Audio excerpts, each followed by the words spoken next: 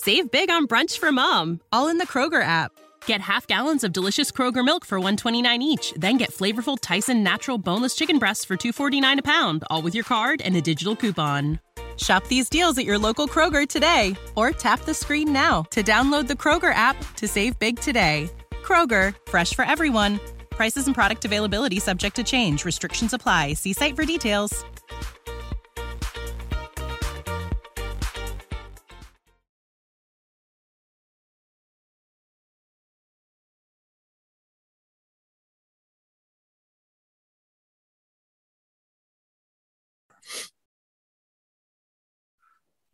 Unstable predictions in the energy sector. Good afternoon, Irina Slav. Good morning, David Blackmon. It's a pleasure to have you here again. Hello. Oh. Forecasts about energies, natural supply, natural gas supply, guidelines to stop exploration, oil exploration, and things, fantastic batteries. Every day we have a news about fantastic batteries for 10 years. 10 years. Yeah.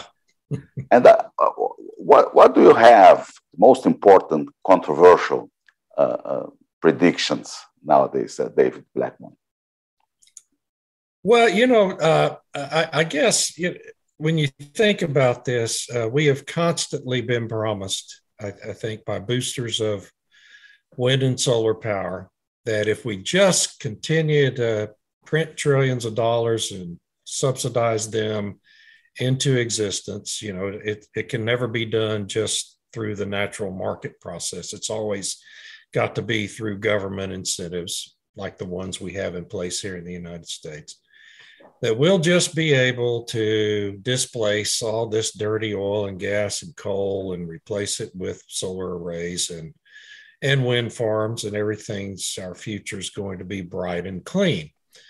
But we've done that. We've printed trillions of dollars and put those subsidies into these rent-seeking industries, and they really haven't displaced hardly any oil and gas at all. Really haven't displaced any. Oil and gas demand continues to grow, and it really, for natural gas, it's at an all-time record high at this point, which is why the prices are so strong. We have displaced a certain percentage of coal, at least in the United States and in Europe. But that's been done mainly with natural gas power generation, and coal demand in China and other parts of the world continues to rise very rapidly. So we had, and I think an irony, a bit of irony we saw late last week was the state of California's government tacitly admitting this.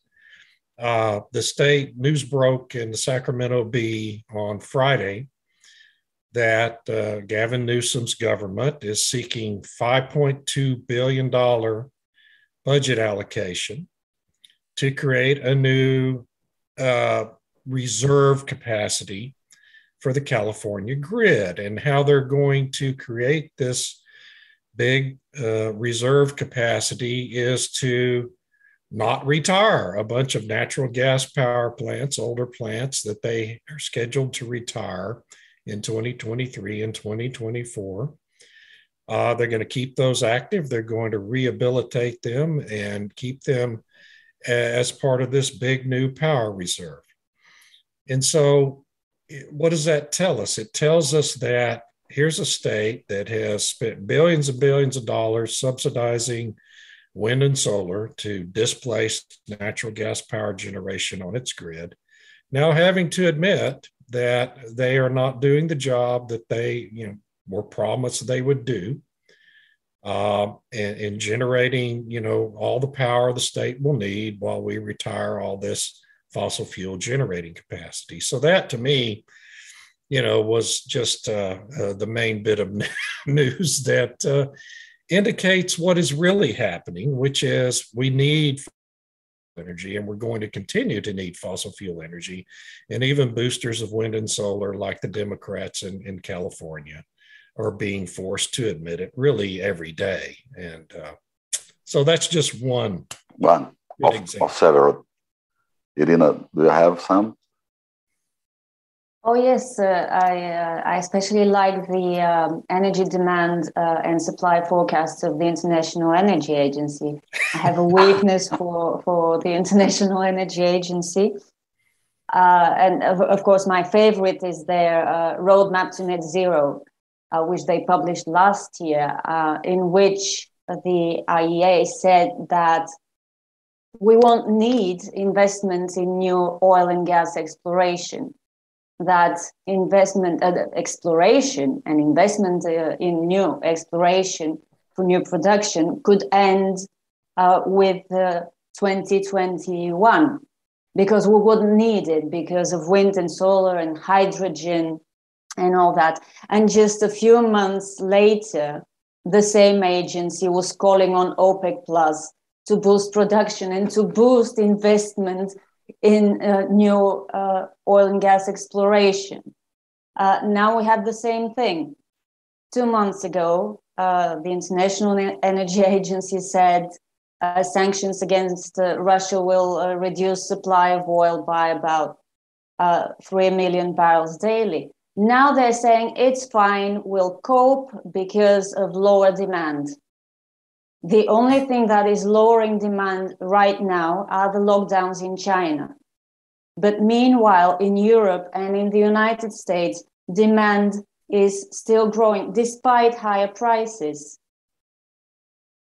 So really, can you trust these forecasts? And then there was BP, by the way, which in the beginning of the pandemic 2 years ago, one of their annual demand and supply forecasts, they said that that's it for oil demand growth. It had peaked in 2019 and it was not going to grow at all anymore. Did that turn out to be true? But let me ask you, Irina and David, is it normal for a transition time, in this case of transition energy, that we have so, let's see, uncertainties that people try error and wrong? And is it normal? Is it acceptable, these things? Well, it's normal. Certainly it's normal for any transition. I mean, you're talking about just an enormous, massive transition, not just of the energy sector, but really of the entire global economy, because the entire global economy has for a century been wholly dependent, not wholly dependent, but mainly dependent on fossil fuel energy for power generation and transportation.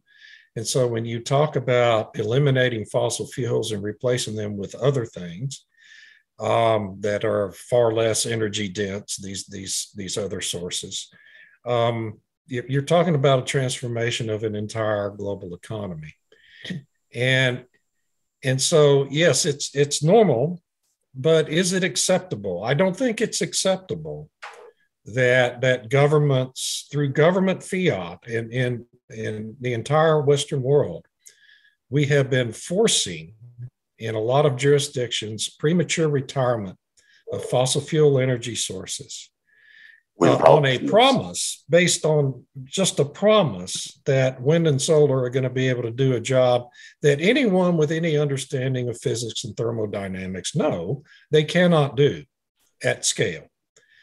Even if the miracle new battery technology that's always just around the corner ever actually arrives, they're still not going to be able to displace fossil fuel energy with those two energy sources. Now, you may be able to develop, say, nuclear fusion, which is also always just around the corner, but never seems to actually arrive, and displace it with that to some extent.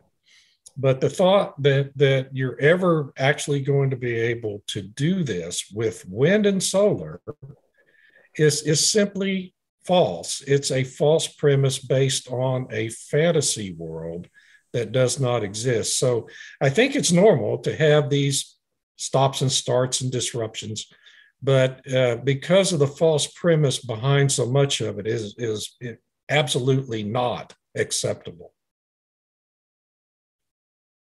I think there's a question of degree, to what degree the forecasters can allow for a margin of error, because there's always a margin of error because of so many uncertainties and so many changeable factors, so many variables. But I think that the degree to which the International Energy Agency has been wrong is really impressive, because their analysts are supposed to be good. Right.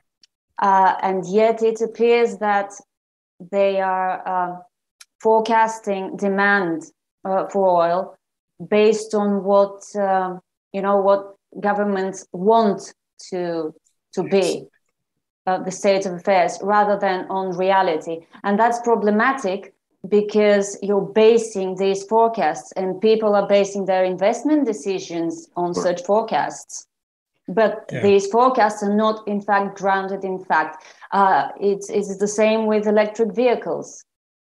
There's such bombastic forecasts about EV adoption, but it seems that nobody stopped to think how much copper or how much steel or how much lithium all these millions upon millions of EVs will require. It's like they expected that the materials are all there, the commodities are all there, but they're not. Right. And now this reality of insufficient raw materials is starting to leak in, and suddenly everybody is warning about shortages. And prices are soaring. Yes, prices are soaring because of the shortages, which shortages are expected on the basis of other forecasts for the great adoption of millions of EVs. It's sort of a vicious circle, I think. That's where we've come to. It's also a science of wishful thinking, right? Yes. I mean, that's what all of this, quote, science is based on, is wishful thinking, rather than sterile scientific analysis of the world as it actually exists. And that's a recipe for disaster, and we see it happening all over the place. And it's interesting because Germany stopped the atomic energy in the country, remaining only 3 plants, I suppose. And nowadays they are rethinking to maintain, to keep this. At the same time, yesterday I saw something related to Nord Stream 2 that they are thinking to reoperate, put the license to make operate. Yeah. So it's very curious. So the trends are in different positions, different directions every day. Well, California too is also similar to Europe, which they both, try to accelerate a transition based on government policy. California has also recently, just a couple of weeks ago, said that they're not going to retire their one remaining nuclear power plant. They're going to work to keep it open. Why? Because wind and solar aren't doing the job they claim they would be able to do. Well, it's good to be to see reality reasserting itself. Yeah. I would love to see our own government here in Texas start rethinking what it's been doing with our grid, because frankly, we've been going down the same road as California, just at a slower pace. And now all of the disaster that has been happening in California for a decade is starting to happen here in Texas. And so we're either going to have to restate or rethink those policies and start acting rationally where our grid's concerned, or we're going to end up becoming a third world basket case energy state, just like California has been.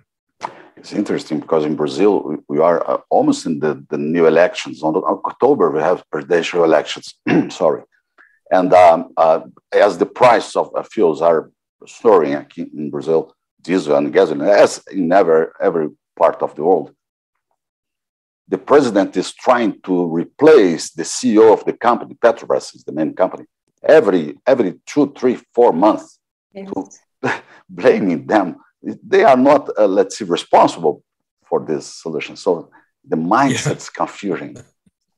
Yeah, Petrobras doesn't set the policy, right? It just has to try to implement it. Yeah. But they want to privatize it now. There's again this talk of privatizing it. How would this solve the problem? I have no idea. Yeah, sure. And more than 3 decades, they are talking about privatize the company. Yeah. So it's not new. Again, and depends on the Congress approval. So it's not so simple to make a decision to privatize the company. So it's a challenge.